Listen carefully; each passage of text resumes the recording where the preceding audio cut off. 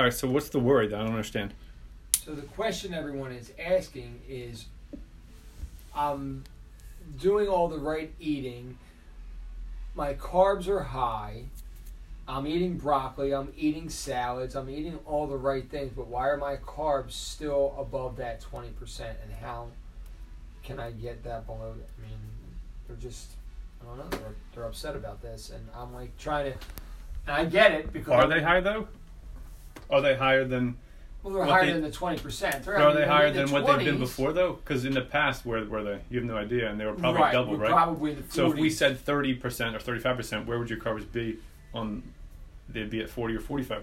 Right. So it's just like a goal and a workout. Exactly. If we tell somebody to train for 30 seconds or to hold a plank for 2 minutes, and they stop at a minute and a half or a minute, then you still push yourself to your goal, and you're going to be that much farther along. Correct. You might not be, nothing's ever perfect.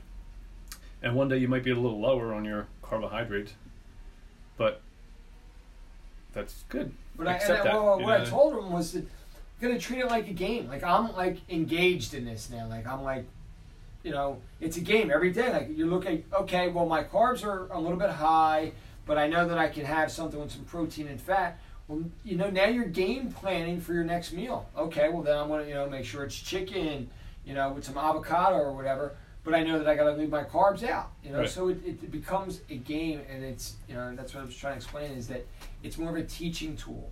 You know, you're being conscious. Yeah, and you don't want to have to use it for the rest of your life. That's not the goal. The goal, right. But the goal is to understand what you're eating. Because if you don't understand what you're eating, then you got to start tracking it, or find a way to do it. And the old school way is to write it all down on a piece of paper, and then try to look in a book and see what's in what, and add it all up, which takes like hours of your life. Or you could just throw it in this app, which does it for you way more accurately and at about a tenth of the time, not even. Right. And that's the thing. So like, you might spend a week or 2 weeks, hopefully 6 weeks, and you're throwing everything in there really good.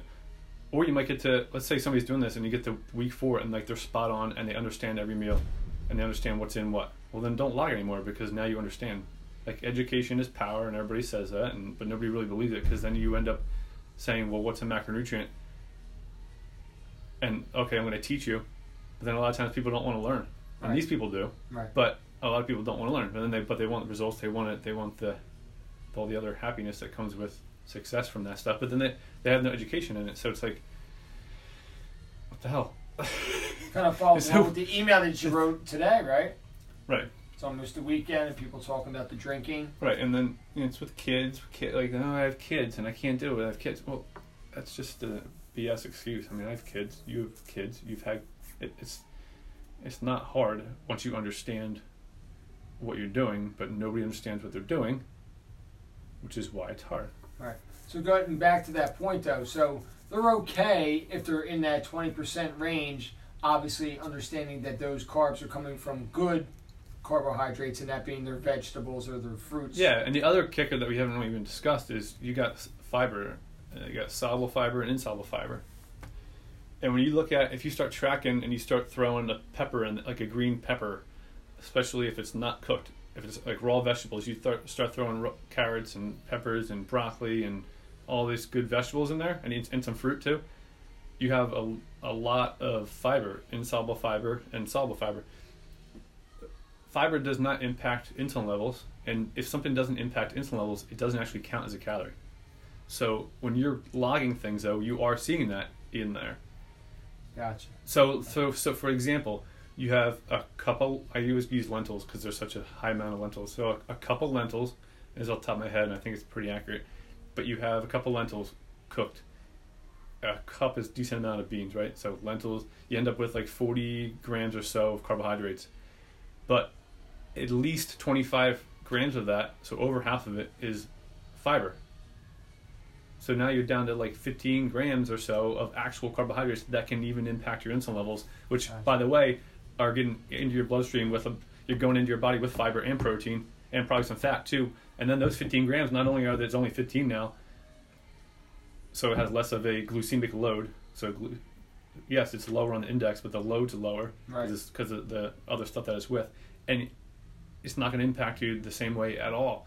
So if you look at for example, if you're at like 30% for your carbs, and you have like a 2,000 calorie diet or whatever, if you go back and you subtract all your fibers and stuff, you're probably way down to like 25, 20.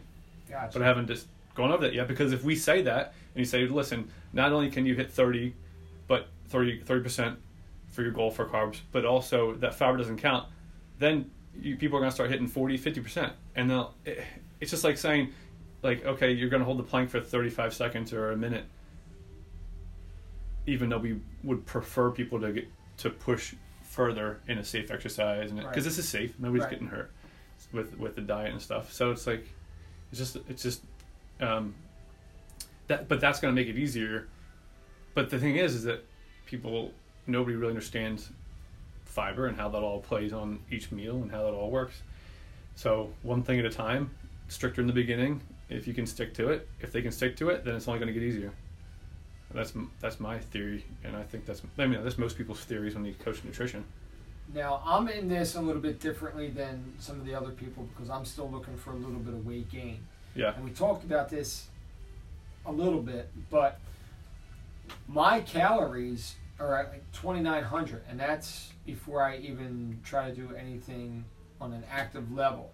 So how am I able to do that again? And that comes back to the carbohydrates, right? Because my carbs are going to be higher because I'm going to need some of that for my workouts. So I'm good, probably closer to that 30% if I'm looking for weight gain. That's not true. Okay. You don't need. So a lot of people get really like adamant about needing carbohydrates for energy. What are your workouts? If you're trying to gain size and muscle, then you're not a long distance runner. You're not doing an aerobic exercise. You're doing an anaerobic exercise. And you don't need those carbohydrates for your anaerobic exercise. Gotcha. So if your goal is to run 5 miles every other day, then you might be able to argue that you need more carbohydrates, especially if you were not trying to lose weight. But I don't know that many people that are trying to train on a regular basis for an aerobic sport. And if they are doing it, it's probably to lose weight, in which case their carbs aren't really going to help them at all anyway.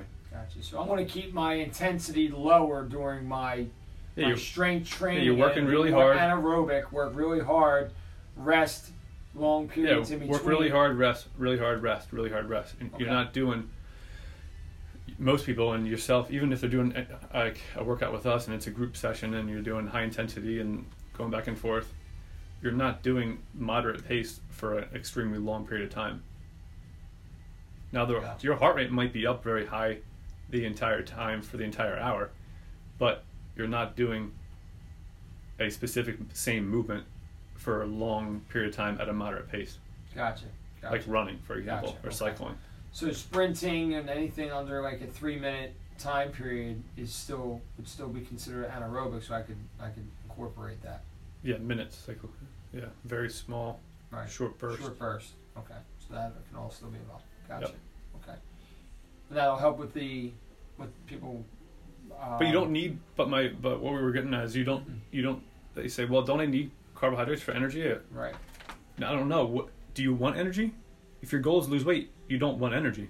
You're trying to be in a negative state of energy from calories, because you get calories from your macronutrients. And if your goal is to lose weight, you need to have less energy coming in than going out. That's just like basic science, basic nutrition for the most part. So do you need carbohydrates for energy? No, because you can get energy from proteins and fats too, but you don't want energy anyway. So why are you talking about that? Right. Gotcha. So that's where a lot of the confusion comes in. Yeah, like you're saying energy from long distance stuff, or moderate pace. It's right. If I'm getting through my workout, I did my workout. I don't need the energy. I think the cool thing, the fats and the proteins, like you said, and they're limited. Yeah, because there's 9. Because remember, there's 9 calories per gram of fat than there is on a carbohydrate, which is 4 in protein, 4 in fat. So 4 calories per gram of protein and protein and carbohydrates, and roughly 9 calories per gram of fat. So if your argument is that you need more energy, well, you don't have to get it through sugars. You can get even more through fat. Not to say that you should have a lot more fat, but that's the point. So you're getting plenty of energy. Gotcha. All right. So I think everyone out there is understanding a little bit better now what the carbohydrate situation is, and not to be, hands in the air, freaking out that they're not getting to their number exactly. It's part of a process that you have to understand that it's going to take some time and education, but as long as we're understanding what a good carb is and a bad carb. Because if you start limiting yourself to a certain amount of calories, because let's say MyFitnessPal or whatever, somebody says, okay, you should only have 1,200 calories. Let's say you're a female and you're looking for weight loss or fat loss, and you're doing some workouts, and you're not you're not a superstar athlete or anything, you're just a normal person, and whatever the app says 1,200 calories that you should be consuming, but you're having a hard time sticking to that. I think the most important thing, the way that I coach most people on, is try to get to your percentages for the day being accurate, so you know where things are coming from before you start limiting calories. Because you're limiting calories to 1,200, but you don't even know what you're supposed to be limiting because you don't understand what calories are. Calorie game instead of the macro game. Yeah. Kind of. Yeah. Gotcha. All right. I think that's it. There you have it. Bingo. Put that on the podcast.